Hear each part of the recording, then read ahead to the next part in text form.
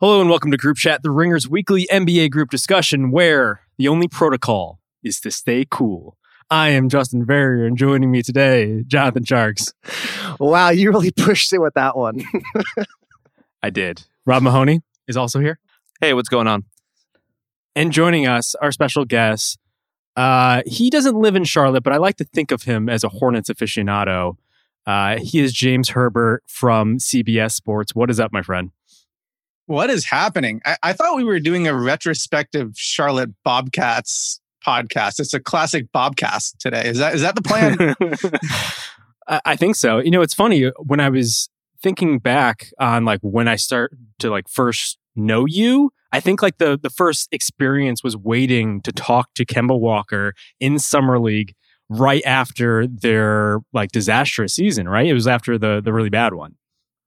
Yeah, I mean the Bobcats Summer League experiences. I remember that. I remember MKG's first game. I believe you were there for that one. I don't think you were there with me when I waited like an hour and a half at a Mike Dunlap Summer League practice, where I just ended up getting to watch the entire thing and just see the players just looking absolutely miserable, just how hard this guy was pushing him. I thought it was really cool. It ended up being kind of a disastrous sign of things to come.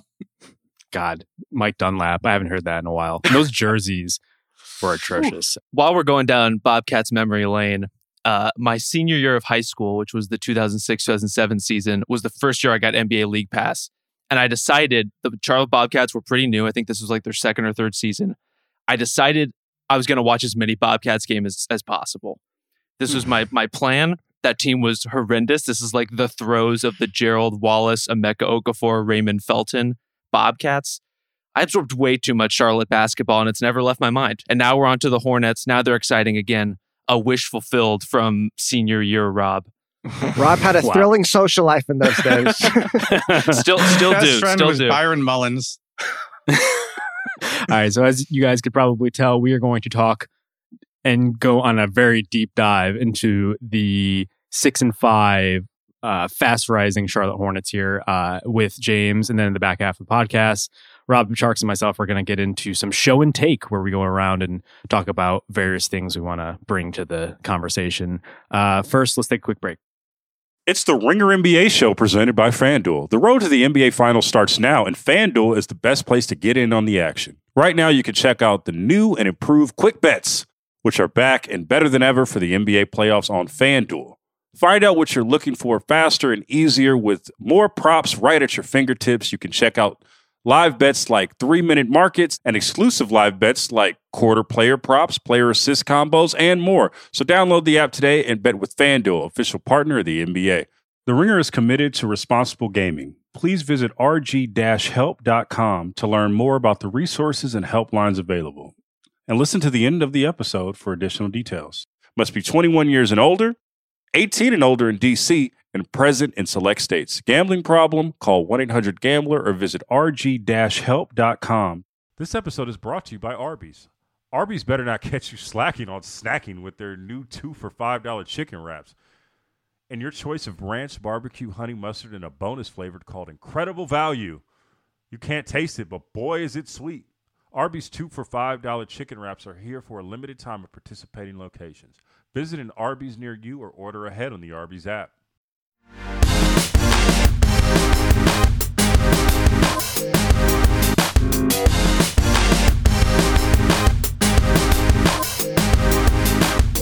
So the buzz is back, baby. The Hornets now 6-5 after a triumphant victory over the mighty New York Knickerbockers, who, in parentheses, didn't have, I believe, 4 or 5 players and were coming off a back-to-back. But still, here we are, 3 weeks into the season, and the Hornets are looking good. And I think more importantly, they're just really interesting. Like, I look at my League Pass style every night and I say to myself, ooh, the Hornets. And it's a good time. They just have all these ball movers. They have all these interesting pieces. They have LaMelo. They have Gordo with a mustache, which as someone who's currently rocking a mustache, like I can really just relate to, perhaps not other aspects of Gordon Hayward's life, but this in particular. Perhaps? James. Definitely. What are you talking about? Definitely. You are Gordon Hayward. James, what is your feeling about the 2020-2021 Charlotte Hornets? Are you excited about them? Do you believe in them? Yes, and kind of. I'm excited about them. They're really fun as a League Pass watch night to night. I just like the style. They're like leading the league in assist rate, and like it's not even close. And that makes sense to me. Just like when you watch them, they move the ball extremely well. They're a really unselfish team. They're not a bunch of like, high caliber, like one-on-one scorers. So they're kind of like forced to play this way if they want to have a halfway decent offense. And then I think what has changed in the past few games, what has led to this winning streak, is their defense is starting to get really interesting. It hasn't been, against all of the best offenses in the league, whatever, but they didn't just beat the Knicks. Like the Knicks could barely get the ball past half court a lot of times. Like the Hornets play way more zone than any team in the NBA. They're playing all this pressure defense. Even a guy like Devontae Graham, who is known as a very bad defender, his sort of limitations for his size are always going to be there. Like he can go and press you and get some steals and be sort of annoying. And then LaMelo and Terry Rozier are getting deflections out here all the time. They're playing this small lineup with PJ Washington at center and Miles Bridges at power forward. And that bench, when Biyombo is on the bench, that is really where the Hornets are doing a lot of their damage. Yeah. So they're a fun team. They're flying around. They're sharing the ball like crazy. Everybody knows you can experience what you need of LaMelo just by going on Twitter and watching his highlights night for night. But I think it's a much more rewarding experience to watch his highlights mixed in with some lowlights and him just passing the ball between his legs for no reason and turning it over after he passes half court. And here's he gets a cool offensive rebound and there's Bismack Biyombo. Oh, he can't finish the alley-oop. That sucks. You need to watch all 48 minutes of a Hornets game to truly appreciate them. And lately those games have actually been ending in W's. Yeah, there's a real balance to the experience, right? It definitely has everything in it. Rob, what are you seeing out there from your Charlotte Bobcats / Hornets? Well, first of all, I was trying to think of what the comparable dish is to the Hornets. Like you were saying, how you dial up League Pass, you're like, ooh, the Hornets are really intriguing tonight. I was trying to think of what's the appetizer on the menu that when you see it, you have to order it every time, because that's kind of what the Hornets have been for me. Mozzarella sticks? It's not mozzarella sticks. But I think some of it is they've really put an emphasis on and made it a teaching point to play as much random basketball as possible. This is not a system-heavy team. They are a read and react. They're a principle. They're get our spacing right and then just kind of roll with it, which when you have 2 to 3 to sometimes 4 ball handlers on the court at the same time, is a great way to play. And it ends up being a great product. And so between that, the weird undersized stuff that James was addressing with the second unit and the zone and all that, it's really captivating. They're just good enough that they can be in games, but not always win, not always be super competitive. It's always in that zone of what you want on a night to night League Pass kind of basis. So I think they're the early darlings in that respect, even though not a glamorous team, but maybe with LaMelo, they can get a little bit of shine. Yeah, let's talk about that defense just a little bit there, Tjarks. How much is this just the construction of the roster, where they have all these long athletes, surprisingly enough, and a lot of them seems like coming out of the draft, which you wouldn't expect considering past history of Charlotte Hornets draft picks? Or is it James Borrego, who's quietly just kind of killing it as a coach? And I would put him right up there in the early first month of the season Coach of the Year rankings, if that is a thing. Yeah, I mean, I hate to say it, but it's Mitch Kupchak's revenge in some level. I think since he's taken over, they've really they're not killing the league, but they're a professional operation. So they drafted the last 3 years, Miles Bridges, PJ Washington, LaMelo Ball. That's a pretty solid core of young talent. Those guys are all 6'6", 6'7", 6'8". I mean, not really LaMelo, but the other two can defend multiple positions. They all get steals. They're reasonably intelligent players, good shooters. And you have that core of young talent. Plus you have your 2 6'1" spark plug guards in Graham and Rozier. And then Gordon Hayward. This is a talented team. And that to me is maybe the most encouraging thing. They've got to figure out some of the rotations. Some of the lineups aren't really working. But there's legitimate talent on this roster. Some of it in its prime. And I mean, really, Gordon Hayward, he looks like an all-star again. Yeah, that's probably the most encouraging part, right? It's that there seems to be more here. Like they perhaps are only like really grazing the surface of what their potential is, because they do have a lot of young guys who really haven't tapped into all that they're doing. And like, I'd also think, like, as some of you guys alluded to, like the lineups are really interesting. It seems like they're content on playing Biyombo in that starting lineup, which I gotta say, Biyombo can't even be like good as a minimum contract, just stand there and be big guy, which is really sad for his legacy, I guess, in Charlotte. As someone who was at one point, well, he didn't start there as a potential free agent savior, but like at the very least, he became one in a weird way. Wasn't he drafted there originally, and then kind of went on a long tour of the NBA, and then came back. He and Kemba came in together. That was the dynamic duo. Right, what a duo it was. But yeah, when they go small, they're just like really fascinating, and some of the numbers on them look really good. In particular, the Rozier, Graham, Hayward, Bridges, Washington lineup is plus 35.8 in only 25 minutes. But like, that's not bad for an early going sort of look. Well, let's talk about them going small, because I think when we're talking about that, what we're really talking about is playing PJ Washington at center. And I admire the hell out of any franchise that looks at a 6'7" shooter and says, oh, this guy should definitely be playing the 5 for us. And those lineups turn out to be kind of great. And some of that, you know, he's not elite in terms of rim protection. This is, again, a 6'7" shooter. But here are some of his peers by block rate so far. Joel Embiid, Brook Lopez, Jared Allen, Serge Ibaka. That's what we're talking about in terms of PJ Washington manning the middle of a zone with length all around him, with good instinctive players. It just kind of works. Yeah, and talking about like kind of how the pieces can fit together. So you're playing PJ at the 5, Miles at the 4, very undersized, but very athletic. But then you've got Gordo at 6'8", LaMelo at 6'8" on the perimeter. All of a sudden, you're rebounding really well. LaMelo's actually leading the team in rebounding right now. And that reminds me of a piece you wrote last year, Rob, about Luka. And that when you have a guard who can rebound that well, it kind of gives you a lot of options with your lineups. He rebounds well. Rozier rebounds well, too. And that's one of the things. Like, they can do a lot of interesting things because of that. Like, nobody, even go back to last year, like people talking about, like, can Devontae and Terry Rozier be a long-term partnership in the backcourt? I mean, maybe one of those guys will eventually be moved anyway, just because you want to play LaMelo more minutes, and like maybe none of these guys wants to just be the 6th man, the 3rd guy, whatever. Like, we can get to that, but for now it's working fine.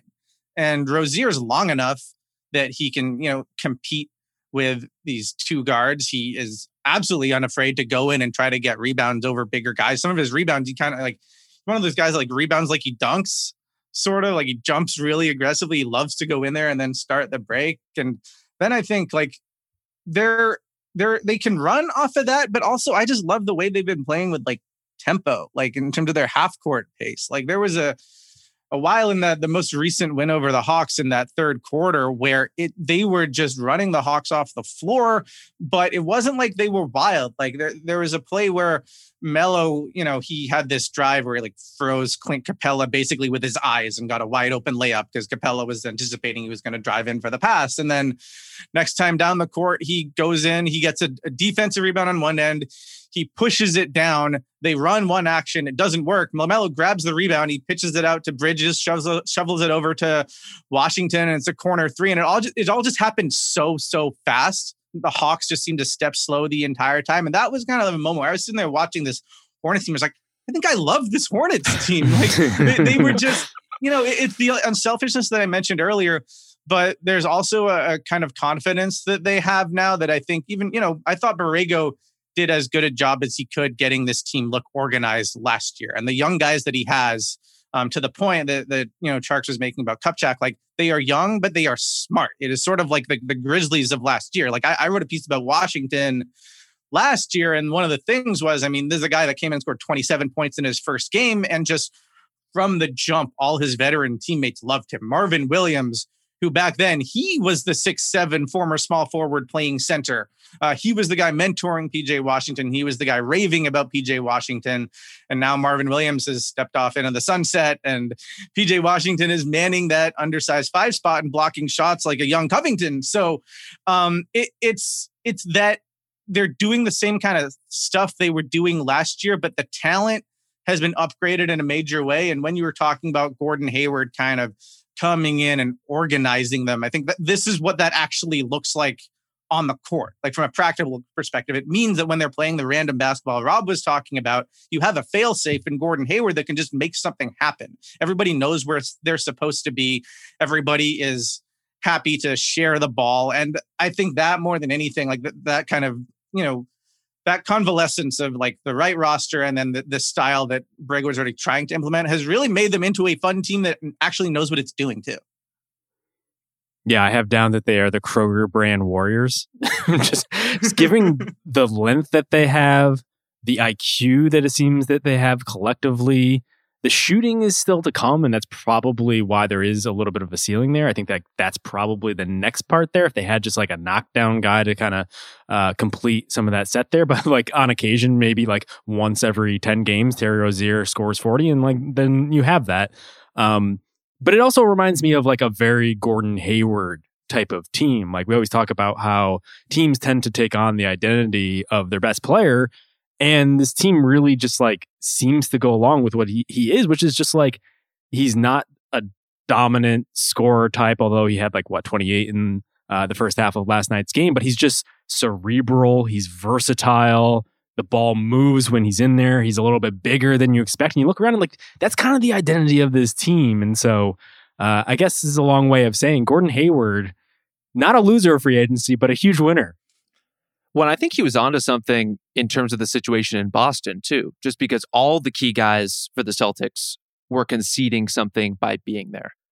And based on the way Jaylen Brown has played so far this season, it looks like Hayward was kind of ahead of the curve in understanding how unsustainable teams that are that deep can be. Because at some point, everyone wants to do a little more, wants to handle the ball a little bit more, wants a little more creativity. He certainly wanted that and got a great contract to go do it in Charlotte, but it kind of suits everybody in the long run in terms of guys like Jaylen and Marcus Smart being able to expand their games, Gordon getting back to kind of being an all-star level player for his own team. And as you said, Justin, as you laid out, bringing that team along in a way that really suits him, that he fits into so perfectly, where he can be a part of so many actions, where he can basically play point guard for possessions at a time, where he can play off the ball if he needs to, where he can catch full court passes from LaMelo Ball into turnaround jumpers. Not a bad way to make a living.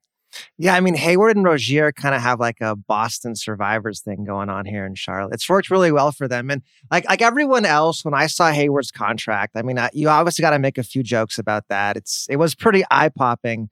But I think too, like we forget sometimes the money in a lot of ways in the NBA, it's more of like a symbol of your value to the team and your place in the organization. Like when you're getting paid as much money as Hayward's getting paid, like he knows, well, they're paying me basically $40 million because they're cutting Batum to get me. So I'm going to get the ball. I'm going to be the primary guy. It'll move around me a little bit. Whereas if he kind of taking a smaller contract almost inevitably means a smaller role. So like one goes with the other almost. Yeah, I think it's interesting. Like his role is not, it's not the usage rate is not as high as it was in his last year in Utah. Like it has not been, like that Gordon Hayward is like literally back in the exact same way. But I think his game has tilted more in that direction than it was in Boston. There are still some nights where you see, this is the guy, he had a 44-point game that I think followed it up with like maybe a 13-point game or an 18-point game earlier this year. Like there is still some of that. And I think that is the luxury of like, you are playing with Terry Rozier and Devontae Graham, and LaMelo Ball is going to handle the ball a fair bit too. So he doesn't have the whole like team on his shoulders, but there is more room for him to erupt. And it was only very occasionally that with the Celtics, you saw him come out there and get one of his 30-point performances. Whereas last night, I mean, he had almost 30 in the first half. And that was just not something that they were used to in Boston. But I think what makes him such a nice fit is he just kind of enhances everybody else without taking much off the table. Like he didn't come in here and say, well, this is just like absolutely my team. Like he is a point forward guy, but he is not, I wouldn't look at him and say, oh, well, he is the quarterback of this team and he is dominating every possession, because that's not how this team works. That's not really ever when he's been at his most comfortable. I think even back, if you think about the Jazz days, he would have welcomed having more playmaking next to him, probably because his job was pretty hard. So I think that it has been a successful partnership so far. And I also wanted to piggyback on something Justin said earlier about the shooting. Like Devontae Graham is shooting like 20% on pull-up threes and like 20% on 2-point shots in general. And if last year's version of the Hornets got this version of Devontae Graham, they would have been by far the worst team in the NBA because he was freaking awesome and they were still pretty bad. So I think like we can talk about that and like whether that's like something you should be worried about, or that could be kind of like, all right, well, if he like gets his act together and starts making some shots, which by the way, the last few games have been a little bit better. And oh my goodness, he's actually gotten to the line a few times, which was never part of the Devontae Graham experience. If he can like build on this a little bit and get better, then maybe there's another kind of level this team can reach offensively. And those lineups, those small ball lineups with him in there are still good, even though he's been absolutely atrocious, which is like, there's room to grow here. Well, he's not a shooter right now, but defenses still treat him like one. And that's such a key to the Hornets formula, which is other than Bismack Biyombo, who, I think can understandably be pilloried for not being able to catch passes, et cetera, et cetera. Every other rotation small part of the game. Yeah. Small, tiny part of a center's job. Every other rotation player is a shooter, or at least has the impression of a shooter. Most of their percentages right now are pretty good. Devontae Graham is the one kind of outlier there in terms of a guy who can shoot, but right now just isn't making them. Yeah, I would say Graham has kind of been... So I'm looking back at the numbers. Last year, Graham actually had more touches than Trae Young and about the same amount of time possession with the ball. So that that was obviously something unsustainable. And he's the guy who had to adjust the most and kind of this new way of doing things where it was never going to be a Devontae Graham show long-term anyways.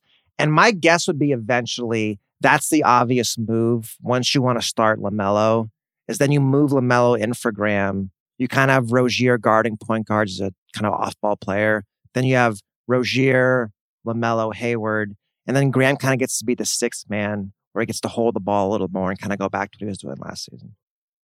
This episode is supported by State Farm. Man, I remember when I first got into a car accident, it was pure frustration because I did not have State Farm. And now that I do have State Farm, it is an exclamation of pure joy. But the only words that you need to remember are, like a good neighbor, State Farm is there. State Farm has options to fit your unique insurance needs, meaning you can talk to your agent to choose the coverage you need, have coverage options to protect the things you value most, file a claim right on the State Farm mobile app, and even reach a real person when you need to talk to someone. Like a good neighbor, State Farm is there. Learn more at statefarm.com. This episode is brought to you by Arby's. It's 3 p.m. and dinner is still hours to come. Maybe lunch didn't quite hit the spot. That's where the new 2 for $5 chicken wraps from Arby's come in. Available in ranch, barbecue, and honey mustard. They're perfect for the afternoon snack attack or as an add-on to your meal. Arby's 2 for $5 chicken wraps are here for a limited time at participating locations. Visit an Arby's near you or order ahead on the Arby's app. Can we have a short diversion into Terry Rozier for a second? Because he is... Always. Please. He is dangerously close to becoming the perfect sort of Pat Beverly, George Hill, the kind of guard you want alongside a superstar playmaking wing. And, like Hayward is kind of almost that, but not really. But I'm talking about the James Harden type players, like that archetype. And I think so much of what he does is kind of the thankless defense where he pressures a guy full court in a way where he doesn't get credit for the steal, but is really helpful. And then on top of that has just been kind of lights out from three for 2 years running in a way that I was always expecting to fall off, but just hasn't. I don't know how to comprehend who that guy is squared with, 5 times a game, he's going to take just a terrible shot. And sometimes he'll make them and defenses will be totally exasperated by it, but you're going to have to deal with the misses too. There was one I actually groaned last night, one of the runners that he took in the lane going right. But in general, man, I mean, I wrote a story on Rozier last year when it was just kind of wait, are we all noticing that he's leading the league in catch and shoot 3-point percentage? What is happening here? And now he's 46% on catch and shoot threes this year. So that appears sustainable. He has these ghost sideburns that don't seem to attach to anything going on up to the top of his head. So he's really taking everything to the next level. I'm gonna verge into outright slander here. So we're talking about Rozier. Well, We're talking about Rozier and how he plays so well next to like superstar guards, wings. And it's like, man, that kind of sounds like Jason Tatum and Jaylen Brown. Like, wouldn't he be great in Boston, guarding the ball, spotting up off those guys, and not demanding the offense like Kemba will do when he comes back? Just a thought. Well, it almost happened. Well, not only when he was originally with the Celtics, but there was rumor or talk about him going back to the Celtics, right? In like a sign-in trade for Gordon Hayward. Yeah. But now they are kind of on this, like, the Marooned and Charlotte together, putting together some version of like the JV version of what the Celtics used to be, right? Which is interesting.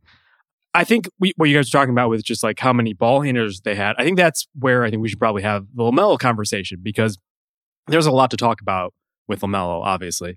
But the thing that I've been most impressed with him about is that there are all these guys you would think would take away from what he's doing, but he's been so good, in particular as kind of like an ancillary ball mover, guy in transition, guy who will just throw touchdowns from across the court, that like you have to play him and it all works. Like the team doesn't seem geared around like prioritizing LaMelo or empowering LaMelo. If anything, like they've been so good at just like spreading it around, but like he just fits. And I just like wonder what happens when he is like more of a guy and when he has more sense of like what to do on the court. Because there are times where he's just like incredibly like loosey-goosey is the word that comes to mind here, where he'll just like throw up a three, or he'll just like drive into the lane, but it doesn't seem like he has much of an idea of what he's doing. But who will find the trailers or the next pass? And I'm just like, this is a lot of just like feel and talent going on. So I can't wait to see like what he is a month or 2 months from now. His game, I mean, like we've been talking about with PJ Washington and Miles Bridges and some of the other young guys on the Hornets, is really endearing to players who know how to play basketball. Like he's the kind of rookie who slots into that so well. And that's what's always been so weird about the LaMelo Ball discourse, which to me described a very different player than the one that was on film. You know, like he certainly had weird shot selection and stuff like that. But talking about LaMelo by forcing long threes is kind of like judging Damian Lillard by his shot selection in the All-Star game or something. Like very clearly those were not compatible basketball contexts to what he was going to experience in the NBA. But then you see his instincts. Then you see how he moves off the ball to jump passing lanes. Then you see, and at the risk of giving a take that is dangerously on brand for me, maybe the most exciting rebounder in the NBA in terms of there's this moment of suspense where an opposing big is pulling down a rebound and LaMelo's on the opposite side of the lane and just kind of like snakes behind him to poke it loose. Like he just knows how to play. Put that on a quote card, my friend. That is spicy. LaMelo Ball, most exciting young rebounder in the NBA. Pull it out. Let's give credit where it's due. But he's going to figure out some of the exactly how to position him stuff, when to gamble, all that stuff's going to come in time. But from day one, he just has a great sense of how to get involved in plays he has no business being involved in. Yeah, and you even see the smarts. Like, I'm not saying that LaMelo Ball is a good defender as a rookie. He is not that. But you see the smarts on the defensive end, just in terms of his anticipation.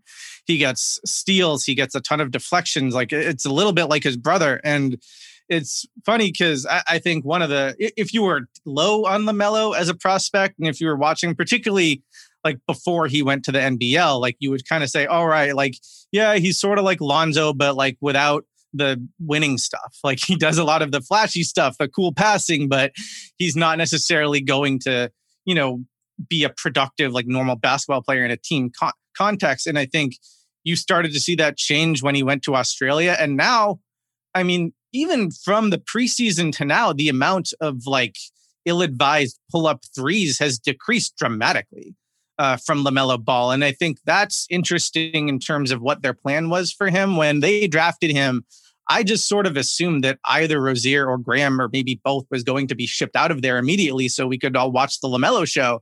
And there is a version of LaMelo's rookie season that we could have seen that was the LaMelo show, where everything revolved around him, where he had a ton of freedom and it was all about him making plays and getting highlights, and also, by the way, turning it over a million times a game and taking whatever shots that he wants. And I think part of the reason why you go and you get somebody like Gordon Hayward, part of the reason you bring LaMelo Ball off the bench to begin his career, even though he's clearly a special player and probably the most talented player on the roster, is you want to get him integrated into a team setting. You want to try to hold him accountable. You want to try to bring him along sort of slowly. He is begging for more minutes. He clearly deserves it. He should probably be in the starting five before the end of this season. But I really respect the way that they've handled this. And this has not been the I am just mainlining LaMelo Ball outlet passes 48 minutes a game. But those outlet passes happen every game. And we're still seeing the fun stuff while seeing him be a functional, dare I say, winning basketball player. I would say the thing that I'm watching with LaMelo is that 3-point percentage, because I think that really allows him to always kind of threaten the defense. Because the one thing we haven't seen too much is him scoring around the basket efficiently. Like Justin was saying earlier, sometimes he kind of goes into the lane and is well, I'm 6 foot, I can probably score, and he can't really. And as long as he's knocking down threes, he can threaten the defense off the ball. He doesn't have to have the ball in his hands to be effective. But if that 3-point shot goes away, then all of a sudden his efficiency is really going down. He's not really kind of being an aggressive scorer. So that to me is kind of the key for his whole game right now is can he keep knocking down not even the pull-up threes, with all these ball handlers, sometimes the ball comes to him and he makes that spot up three. If he can make that, and obviously the shot looks a little funky, as long as that's going, I think everybody else kind of falls into place. Yeah, it's funny how part of the Ball legacy is just that you have this janky shot that is just going to follow you throughout your entire career and you're going to have to overcome. It's the story of the Balls was their the deep 3-pointers, the way they shoot, and how LeVar was telling everyone, no, you can't change their mechanics. This is how they're going to be. And it turns out that was actually the worst part of their game, because who they are these cerebral ball handlers, ball movers, the type of players, as I think Rob mentioned before, the guys you want to play with, the guys that just make everything easier. And to James's earlier point, I think LaMelo thus far has looked like almost the ideal version of Lonzo. He has those, as I mentioned, kind of those innate qualities that just make him an easy ball handler, an easy basketball player. But then he's a step ahead of him, especially on the 3-point shot. If his success continues, he's already light years ahead of where Lonzo was, because at this point of Lonzo's career, we were talking about just the shot, is he ever going to be able to fix it, yada yada yada. And then he's also just way longer. There's a point in the game last night where he was just he put his hand down and the ball just he just hit the ball because he was just so long, and it started to break, and he hit one of the Martins, whichever one plays now. And it's just he has more natural, I guess, just physical gifts. And so I would argue that he is just a better Lonzo, which is a pretty damn good basketball player. Well, the shooting was a great idea because it basically was terrific marketing for guys who are guard versions of Sean Marion, right? It got us excited about players who are going to do all this intangible shit. So, I mean, credit to LeVar. 4 steps ahead. Lamar was back around and then getting the other way ahead of everybody else. I don't know if you guys saw the shot he hit from mid-range against Kevin Huerter the other day. It was a Dirk shot, but a turnaround, and Huerter had no idea what was going on, and he just swished it. And LaMelo was completely unbalanced the entire time. I just assumed he was going to airball it wildly when he started to take it. And then it was just wait a minute, that was perfect. And that's the weird thing about LaMelo is even now, his percentages are one thing. His catch and shoot percentage is good on a small sample size. His 3-point percentage looks fine. But some of his misses are awful, and his feet are too close together. He's not balanced, whatever. And then other times, when he is just balanced and strong and he holds that follow through, and it's just wait, this is nice. So I think there was kind of a conversation coming in that was is LaMelo just a bad shooter, or does he have bad shot selection, but he's a good shooter? And I lean to the latter, in that he is a good shooter with bad shot selection, but he's not always a good shooter because he doesn't have that consistency on his form. And I think that's just something that we'll see more and more. But I do think it's interesting seeing in these games, recently, when he does get hot, then his confidence kind of goes to another level and his game changes. He's always a confident player just in terms of his approach. But I mean, we saw him in the Hawks game, beast Trae Young just taking him down to the block in a one-on-one situation. We saw him drive to the hoop and like take contact from Clint Capella and finish over him, which is like not what we're seeing from him most of the time. Right. And I think the same is true with his 3-point shooting. I believe the other day, one team actually blitzed him, like coming out of a pick and roll to just make him get rid of it. When you would think that like he is not nearly a good enough kind of off the bounce 3-point shooter to warrant that kind of attention, but he has made some of them. And once he starts to make a few, then defenses kind of react to him in a way that, I mean, it's unfair to keep bringing this back to Lonzo, who's a player who I like, but in a way that, like, frankly, we do not see teams treating Lonzo that way, like ever. I think also, this goes back to the theory I've had for a long time in terms of with Lonzo and LaMelo. I really do believe, like, when you have two brothers and they're both NBA caliber athletes, and the younger brother becomes the bigger player, like size-wise, that kind of like mold of player is like always really good, because normally NBA players, when they're growing up, they're always bigger and faster than everyone, right? They kind of just win on their athletic ability. But when you're the younger brother, that's off the table. You've kind of got to play up. You learn more skills to your game to kind of take advantage of, really to play against your older brother, right? I think you see it a lot in the NBA, where the younger brothers are often the better players. But then when the younger brother becomes bigger too, then he's like, I have all these skills, plus now I'm freaking huge. And I think that, like, to me, like, when I hear, oh, the player has an older brother, I'm like, that's something to watch right there. Guys, younger brothers are always really good prospects. This is Thanasis Antetokounmpo's lament right here. I was going to say, I think we just figured out that Cody Martin is like a couple centimeters and a couple minutes ahead of Caleb Martin at this point. I guess that's funny too, right? Because there's a pair of twins on this you haven't even talked about, right? Who play like the 8th, 9th men. There's twins. Yes. How boring do these guys have to be, or how mediocre do their games have to be, that this is like the easiest 10-minute video clip of every Hornets game that they play? I mean, they don't play much on national TV, so maybe this is what's actually holding them back. But even despite that, you never hear about them. And I still, to this day, cannot differentiate between the two. And like, even in the box score, they don't even help you because they both show up as C. Martin. I'm just like, which one? This is way too difficult. And it's 10 and 11 too. Their numbers are right next to each other. Caleb had a huge dunk the other day, and the announcer exclaimed excitedly that it was his first dunk of the season. And I was like, are you sure? How can you be sure? Nobody knows how many times he has.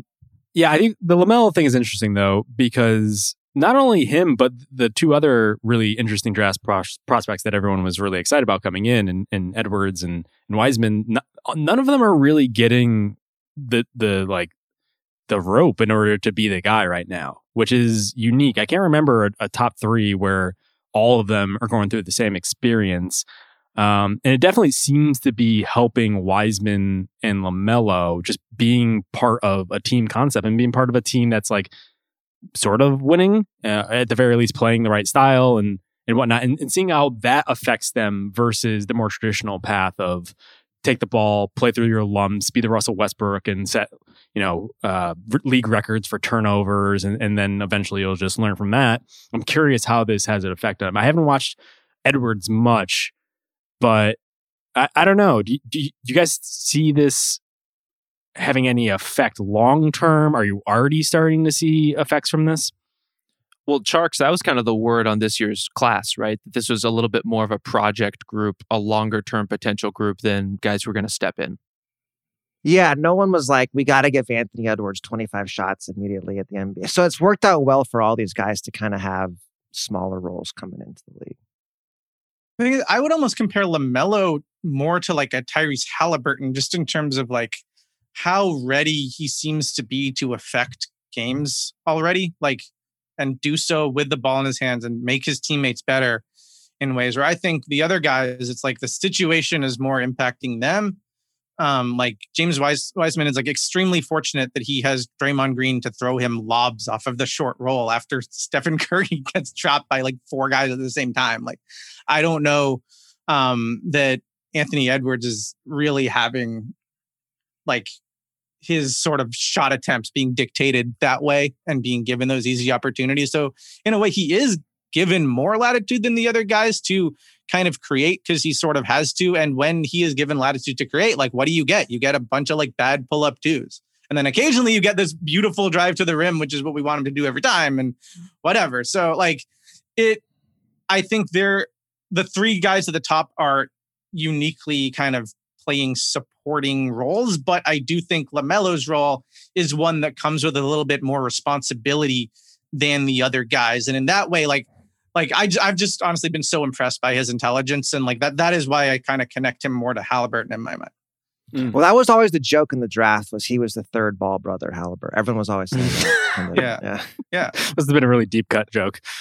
Tjarks, just based on what we've already seen from some of these rookies, have you changed any of your opinions on these guys? Is there anyone who's like, has LaMelo like shocked you in ways that you didn't expect? Or is one just like rising above some of the guys you previously had ranked? Not really. I would say the big thing, I mean, this is not even really shocking just because we didn't really get to watch Wiseman last year, really. So just like he's had a more offensive game than I kind of thought he'd have right away in terms of the ability to shoot threes. He's had a couple coast to coast off the dribble. His size is obviously pretty impressive. I would say that's been the biggest thing for me watching these guys is just, Wiseman's really got some offensive game, which when he played like 3 games in college, you really couldn't even really see it. Okay, just to wrap up the Hornets here. So what do we think about them going forward? So their schedule has been, if we're being honest, a little on the soft side, not to take anything away from the New York Knickerbockers. And they played, I don't really know what to make of the Hawks at this point. At one point, it seemed like they were good wins. Now, I don't know really. They played the Sixers when they were at full strength. They lost both of those games. So it's a little mixed bag here. I mean, they beat the Nets, Mavs, and Pelicans. Those are decent wins. They're not like beating up on the Wolves and the Grizzlies, you know? Yeah, but then they lost to like the Cavs on opening night, and then they got beat by the Thunder, which at that point, I was already in on the Hornets experience. I was watching both of those games, but then I was very frustrated to learn that perhaps they weren't going to be the team that they are now, but here we are. But James, what do you think their ceiling is? This season, I don't think the ceiling is crazy high. Like coming into the year, I would have thought like, they'll be in the mix for the play-in tournament. And I still think that is one likely outcome, is that they are either in it or they just miss it. But I would probably raise it a little bit based on what I have seen so far. Their bench is like +2 net rating, which I thought even I look at the roster now, I do not consider this a deep roster whatsoever. It's just the guys that they are playing, the second unit they're actually using has found a rhythm. If they can keep that up, and the starting lineup can get their act together, because the starting lineup, and mind you, like this is a starting lineup with Biyombo in place of Zeller, who got hurt in the first game of the season. So it is somewhat understandable. With the starting lineup, the numbers look really bad. But if the starting lineup can get its act together a little bit and the bench can keep being this strong and teams don't just, start to figure out this zone and start making a bunch more threes, because they are giving up a ton of threes. They're giving up a lot of shots at the rim too. Like there is a statistical case for this being sort of fool's gold. Like having watched it though, like I think they can keep improving a little bit. I think they can kind of build on this. So like I would say the ceiling is raised to like, it wouldn't totally shock me if they ended up, in that play-in, but like as a 7 or 8 rather than as, a 9 or 10 or whatever. They certainly look like an even more like professional and organized and like kind of intelligent, unselfish team than I would have anticipated. I think it's almost been sort of the best case scenario for what like a slightly grown up version of this team that is serious about taking a step forward would look like. It's important that we keep those expectations pretty modest, because we've been gushing about the Hornets for like half an hour now. What we're talking about is a team that is overcoming its limitations. Like that's what makes them fun to watch. Yes. That doesn't mean the limitations don't exist. So I think James is spot on in terms of play-in group, maybe slide above. Like that's kind of the range we're talking about here. When does Zeller come back? Because that will be pretty big to get kind of more competent play from their center position. Well, the question isn't when he comes back, but then when is he going to leave again with injury? Like that's kind of the crux of their center problems, whether it's Zeller, whether it's Biyombo. And like they found a nice stopgap here with PJ Washington filling that role. But if they're going to get better long-term, they have to get better center play, period. And it really is a testament to the way the Hornets have been able to move the ball that Bismack Biyombo is now throwing like backdoor passes to cutters and stuff like that. Like he's like tripled his assist numbers all of a sudden, which is, bully for him. But you're going to have to find a real workable option there if you're going to be, a good kind of consistent playoff contender. Yeah, this seems like they're having the season the Wizards or the Hawks wish they would be having right now. Like the Hawks have been transcended at times, especially when they were playing the Brooklyn Nets. But like, they've definitely fallen off a little bit. It seems like there's just like a consistency with the Hornets right now where they know who they are already and they're playing to that. My concern is a little bit more in the future because, yes, they have all these young players and they seem like they all have pretty bright futures ahead of them, depending which Martin is your favorite. But I do think at one point, the Hayward contract plus the Batum stretch is going to catch up to them. That's the type of move that hamstrings them going forward in order to just create a baseline of competency now. And so I feel like this team is like one or two players away, as we guys have talked about, but they would have had a lot more cap space next summer if they didn't make that move in order to stretch Batum. Maybe they just found the money somewhere else and just like got his money off the books. Zeller is coming off next year. So there was this kind of like clean, fresh start that they could have had. And they could have potentially just overpaid someone else to come and be like maybe another guy next to Hayward and LaMelo. And all of a sudden this is way more appealing. So they do have that to really contend with. On the other hand, they have done a good job drafting guys. And I wonder if they just are picking from the middle of the first round again next year. Are they not going to find the next PJ Washington, the next Miles Bridges, etc.? Which reminds me, Tjarks, we haven't talked once about Miles Bridges. Do you want to just take like a minute to just gush about your guy? He's great. I think the big thing for him last year, he was starting at the 3 with Washington at the 4. And that really wasn't the best fit for his game. It kind of stretched him as a ball handler, as a playmaker. And now he's kind of playing in these small lineups as a 4. And then you're seeing, even though he's 6'6", he's such a great athlete. He's so strong. It doesn't really matter. He can rebound. He's not being asked to create too much. He's just more of a finisher. That's kind of his game. And like you're saying, Justin, the biggest thing I think for the Hornets, it is this Mitch Kupchak. It is drafting well, because if you're Charlotte, you're not getting big free agents unless you're paying them like you paid Gordon Hayward. And you look at their drafts before Kupchak got here, and it's like Malik Monk, Frank Kaminsky, Noah Vonleh, Michael Kidd-Gilchrist. And when you're a small market team that drafts poorly, like you're going to be really bad. Just forget about it. And the biggest thing for them going forward, they had their lottery pick. They got LaMelo. Now you just keep drafting good players around him in the middle of the first round. And that's kind of their path going forward. That's the tough thing is like they got PJ number 12. Like that was a really, really good pick. It is hard to do that every time. Yeah. And like the cost of us having so much fun watching the Hornets and talking about the Hornets now is that there is this other reality where it is the LaMelo show and it's kind of a mess. And then, oh, by the way, he has Cade Cunningham next to him next season. And then you feel incredible about their future. And like, it just looks like there's absolutely no way that is the reality for this team now. And that was a conscious decision they made when they went and got Gordon Hayward. Yep, that is true. But for now, we will enjoy the up-and-coming Charlotte Hornets. We will watch them closely, in particular, to find out which Martin is the better one, but also all the other good stuff we talked about. All right, James, thank you so much for joining us today and talking about your favorite team. Absolutely. Thank you so much for having me. I'm surprised you didn't lobby for them to sign Jeff Adrian to be their new backup center. Yeah, Jeff Adrian's getting into some weird stuff. If you ever follow Jeff Adrian, former UConn legend.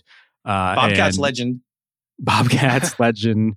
Professional tough guy rebounder. He's just a weird guy now.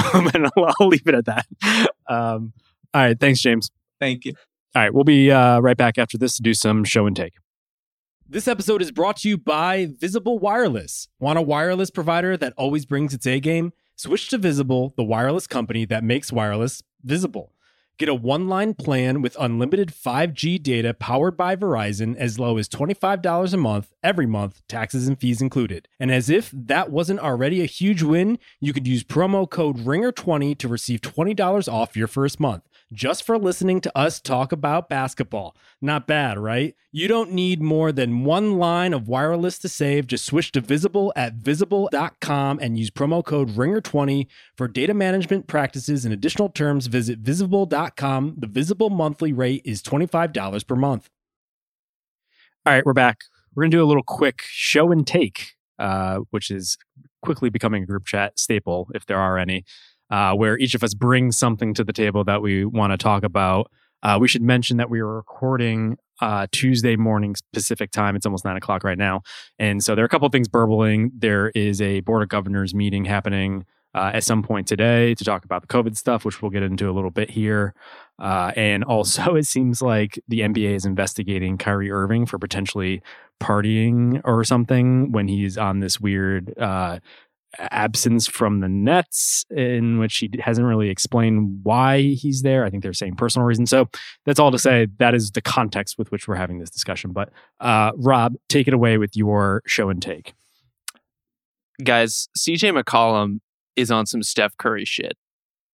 Like 28 points a game right now, 5-to-1 assist to turnover ratio, shooting 11 threes a night. And the style is a little different from peak Steph, but when you look kind of side by side on 2016 Steph versus what CJ is doing now, the biggest difference is that Steph shot like 2 more free throws a game. But otherwise, that's kind of the level of play we're talking about for guy we just kind of considered was going to be the Blazers' second best player, was going to kind of do the same things he's always done. You know, we've talked a lot about Portland and how they were going to improve really this season, whether they were a fundamentally different team than the team they were in the bubble. I don't think we talked about whether a guy who's 29 years old was going to just dramatically shift his game to start taking tons of threes and apparently making every one of them. So CJ is the new Damian Lillard, is what you're suggesting? Well, I think there's kind of a funny thing with him too, where it's kind of an open secret in the league that CJ is like the informal video instructor of so many of the league's smaller guards. Like he's the guy that every small guard watches to figure out how they're going to play, what they're going to do, what moves they can add to their game. Because he has a really compact handle. He's got a great floater. He had all this stuff. If he's doing this stuff too, I think he puts him in a class where you're talking about, oh, maybe we can't emulate that guy as much as we thought we could. Maybe he's a different sort of player and in a different category than this, like, oh, he's kind of a cute mid-major story who really made something of his limited athletic gifts. Like I think for his size, is basically like the smallest player who can really create a shot anytime he wants to. Yeah, and kind of going off what you're saying about like the prototype, and then you look at him play now, it's like, yeah, why wasn't he taking more threes? Because he's always kind of been like this mid-range killer, which has been great for him, but he is so small. It's like, if you've got that in your bag, just launch him. I mean, and that's the thing too. You're just seeing like, oh yeah, more and more guys are weaponizing the three. To go back to your Steph thing, it's like, yeah, when you're a 6'2" off-ball guard, you should just be, and you can make threes at this clip. There's no reason not to do it. And when you're doing it, it makes everything else work. And, you know, Portland's starting 2 pretty limited forwards in Covington and Jones, but if CJ and Dame are going to take every three and make it, it almost doesn't matter. Yeah, I guess this is where I should step in as my role as cynic here. And that while it is nice to see CJ finally like kind of step out of Dame's shadow here, because he has this weird career where I think in other situations, if he was on the Magic, if he was getting more opportunities, he probably would be a multi-time all-star at this point, especially if he was playing in the East. But and we wrote about this last year, just about like the NBA marriage, right? This concept, and Dame and CJ kind of embody that, but like they do play a similar type of game. They play a lot of their minutes together, and there's always been this question that while it's successful, like what would CJ be like if he didn't have Dame around there? And I think to get to just more broader point about the Blazers, what would the Blazers be like if they had someone else there? Tjarks has been at the forefront of the CJ for Aaron Gordon trade for years now. I think it's literally years, and that brings us to the discussion of, yes, Dame and CJ look great, CJ in particular, but like, do they have the other stuff in order to make this team as good as like we thought, or some thought around the offseason when they made a couple of these moves to improve what seemed like to improve the defense? No, it's a totally fair concern with the Blazers more broadly, but think about the parameters of a trade idea like that now. about Aaron Gordon for CJ. Yeah, now McCollum. it would seem ridiculous. Exactly. And I think that's kind of what we're talking about here is CJ putting himself in a different class of player if some of this stuff sustains. We're 10 games into the season. Like, let's not go crazy with this. But between great play, great marketing, I don't know if you guys saw, but CJ McCollum is now comparing himself to a shark, which is just great. Every week is Shark Week in Portland right now. It's working out well for CJ. He figures out ways to eat. Sharks just go hunt. Don't worry about things. That's great. Gotta chum it up. That is a veteran journalist right there, my friend. That's great prose. All right, Sharks, you want to do yours? It kind of ties in with CJ a little bit here. I was going to say, speaking of CJ, journalism major. So it all comes together. And I guess another guy I think worth giving a shout out is someone who everyone kind of thought was crazy. I mean, we all saw like Gordon Hayward, okay, it kind of made sense. He wants to be an all-star again. He wants that bigger role. But when Jerami Grant took his $60 million to be a lead guy in Detroit and leave, a great young team in Denver, I mean, we all had fun about that. We all thought, I don't think anyone in the NBA besides Jerami Grant and Troy Weaver, the Pistons GM, thought he would average 25 points, 6 boards on 40% shooting while shooting 7 threes a game. I mean, this probably isn't totally sustainable, but Jerami Grant can really play. And you kind of got to respect the guy who's like, y'all don't even understand how good I am. I'm about to show you. And he's showing us. Well, there's kind of this thing that everyone says in the NBA, like if you just gave guys the opportunity, they could put up numbers, right? It's that whole thing of like, well, if I had my own team, I could do X, Y, and Z. Like you definitely have to credit Grant for going out and doing it. The flip side of that is like the repercussions on like the actual team. And as of now, the Detroit Pistons are 2-8, which is tied for the worst record in the league. So I think there's like a correlation there that's really inescapable. I don't know. I mean, there's not a lot of talent on this roster. Grant's doing his thing very efficiently. It isn't like he's holding these guys back, I wouldn't say. Yeah, we're going to have to pivot pretty quickly from Jerami Grant isn't a number one option to Jerami Grant doesn't have enough help, I think. and some of that's like, he is a top scorer on a bad team. Inarguable. But he doesn't play like that guy. He's not a ball stopper.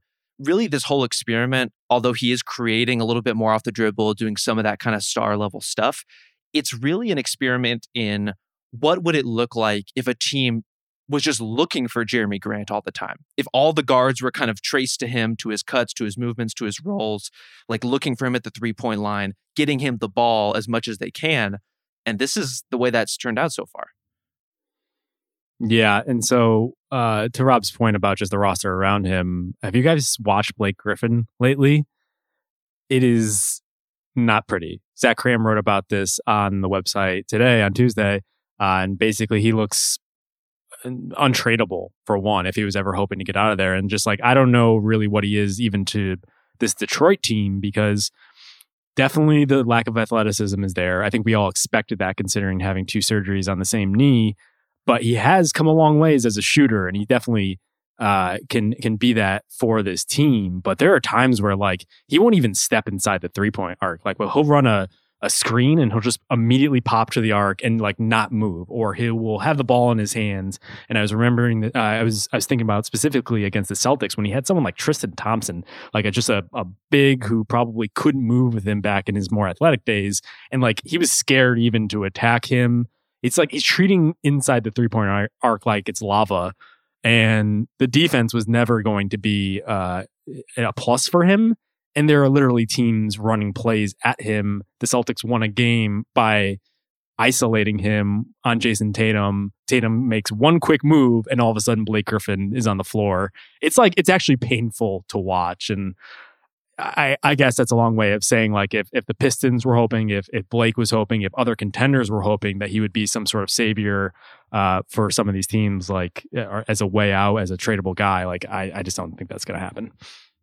Well, maybe that's the secret tax of doing this with Jerami Grant, which is when you feature him in that way, when you're, they're not a great fit together in terms of if you want Blake to be any kind of interior player, what that could look like. You're kind of turning the guy you need to move eventually into a 3-point specialist. Not the best showcase of what he potentially could do even if he still can do that stuff anymore.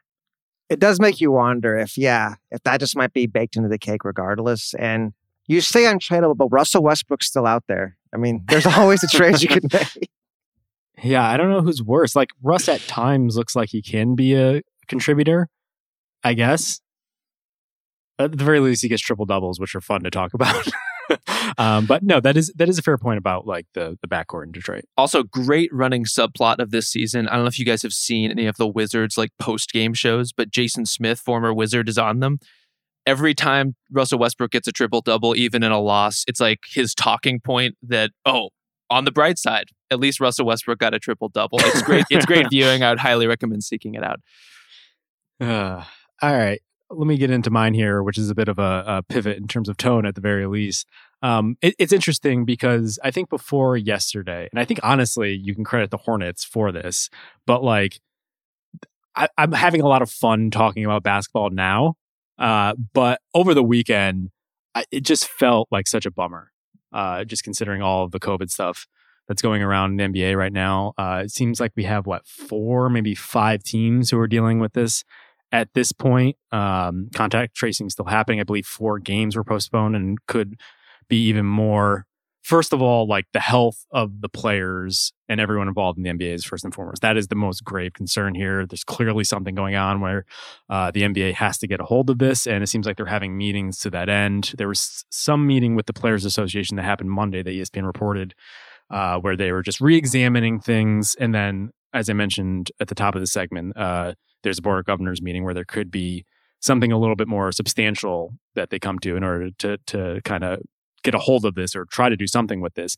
But kind of the one thing that I've been thinking about is just like, what a bummer this all is. There's just this unmistakable shadow or pall like really looming over the league where like you're just, I think my girlfriend said it best, where like you would go to basketball just as an escape from what we're all dealing with in the world. And if you look at the screen right now, everybody's wearing masks. And that was the case in the bubble. Like there was a very weird environment, but this one seems a little bit more threatening. There definitely seems to be a little bit more like that.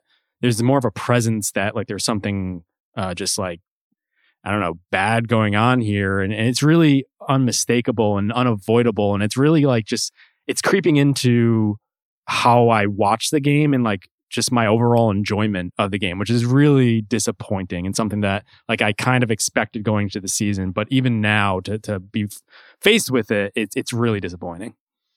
Well, there are all kinds of different ways that the real world kind of seeps into sports, entertainment, what have you. You know, there's the version we saw in the bubble, which is players responding to social justice issues, a very righteous, urgent kind of anger and response from them, which I think was essential. And then there's this, which is we're all kind of fighting this same pandemic at the same time. Different groups of people are taking it more seriously than others. The NBA has these protocols, which in some ways are very strict and stringent, but in some ways seem very loose in terms of, you know, what players are doing off the court in their personal time, what, you know, the potential guests that players are interacting with on the road, things like that. It's hard to navigate for the league, admittedly. Like there's no perfect way to sew all this stuff up. And some of it is going to come down to merging what's safe with what players will agree to. And those are two very different considerations. But I think one thing that's kind of jumped out to me over these last few days is the phrase out of an abundance of caution, which I've seen pop up out of coaches' mouths. I've seen pop up in press releases. It very much seems like an NBA talking point, and it has big everything is fine energy in terms of trying to quell, oh no, we're putting these guys in contact tracing. Oh, we're taking these guys out of the mix so they're not infecting anyone else. They have high risk of exposure. To me, it just sends up red flags. And this whole situation has me pretty nervous about where the NBA is vis-a-vis the pandemic. But they're going to have to do some soul searching in these meetings with the Board of Governors, among the union. It's a tough time. Yeah, I just don't really see any other option. I mean, like let's put it all on the table, right? Okay, there is a pandemic that's not going away. Maybe the vaccine will be this summer. Well, who knows? There's only 3 options. Either you're going to cancel the season, which is not really an option. You're going to go into a bubble, which the players have pretty firmly said is not really an option either. They've made that pretty clear in terms of what they view. And right, it's their decision on what they want to do. And number 3 is like, we're going to muddle through. Games are going to get suspended. Guys are going to get COVID. And like, that sucks. But like Justin was saying, like, there's just no other way around it. I mean, NFL, MLB, college sports, they've all dealt with it. It hasn't been ideal, but their seasons happened. And I kind of like something to happen here. I mean, we're going to have they only seen half the schedule for this very reason. Like, this was all, to me, none of this is a surprise at all. This is all baked into the cake going into the season. This just was what was going to happen no matter what. But I think the middle path there was something different to begin with, which was play 40 games, play 50 games. Set up that you're going to play a shortened regular season and then go into a playoff bubble. Like, there were permutations that I think made more sense than what we have now that just weren't as stressful in terms of travel and all the considerations that teams have to go through. Yeah, I think the league probably deserves the benefit of the doubt, or at least some benefit of the doubt, considering the success that they had with the bubble. I think a lot of people were suggesting going into that whole experiment, like, what a farce this was. They're putting people in harm's way. And it turns out, I think, and I thought this at the time too, and I definitely think about it in retrospect, I think a lot of people, while well-intentioned and well-meaning and looking out for the safety of people, including the players who are going to be involved in that, were probably operating from a place where they didn't have the full picture. They were less informed than the people making those decisions. And like, maybe that's on the NBA to a certain extent by not informing the public of like everything that they're going to do and just like really making it clear that like these things could work based on the science, yada, yada, yada, yada.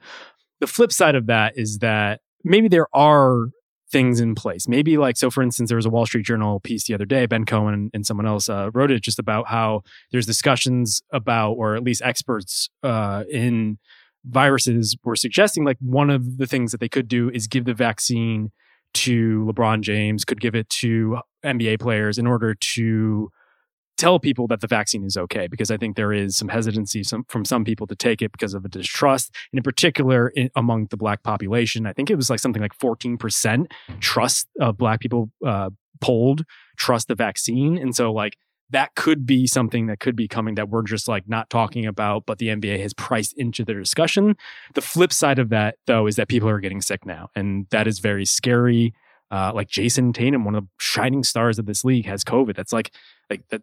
It's just, it boggles the mind to start. So like, even while they're trying to figure things out, they're putting people in harm's way. And I think that is the significant difference between the bubble experiment and now, and the thing that's making this a little bit more dire than perhaps like it was going into the bubble when there were tests happening, but a lot of it was just like guys trying to get back into the market. So I guess that's a long-winded way of saying it's just like something needs to happen as a result of this recent flare-up, because I also don't know like when it ends. Like, this could be the start of something, not the end of something, which is really scary to think about. Well, I mean, that goes into like the bigger discussion that this whole country's having, where you're talking about, yes, you're putting folks in harm's way by they're going out and getting COVID, but you know, you're putting folks in harm's way when you're canceling games and cutting jobs. You're putting folks in harm's way when you're making them stay inside, losing social contacts, you know. Mental illness is rising around the country too. Like, there's just there's no easy answer.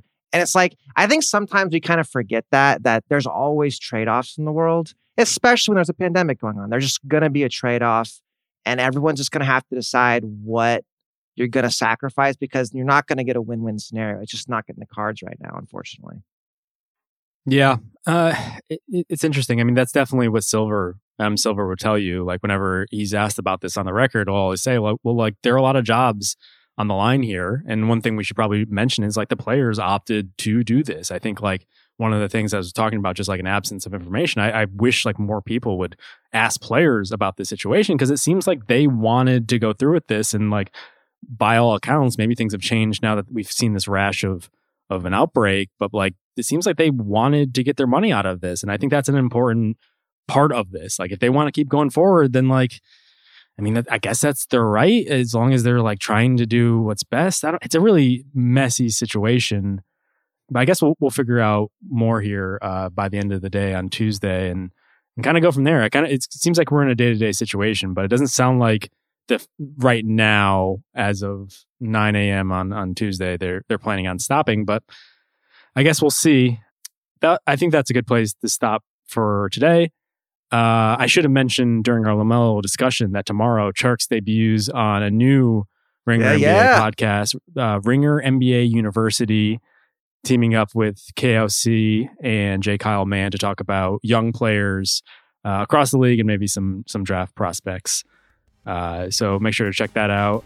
For us, we will be back next Tuesday. Until then, we'll talk to you.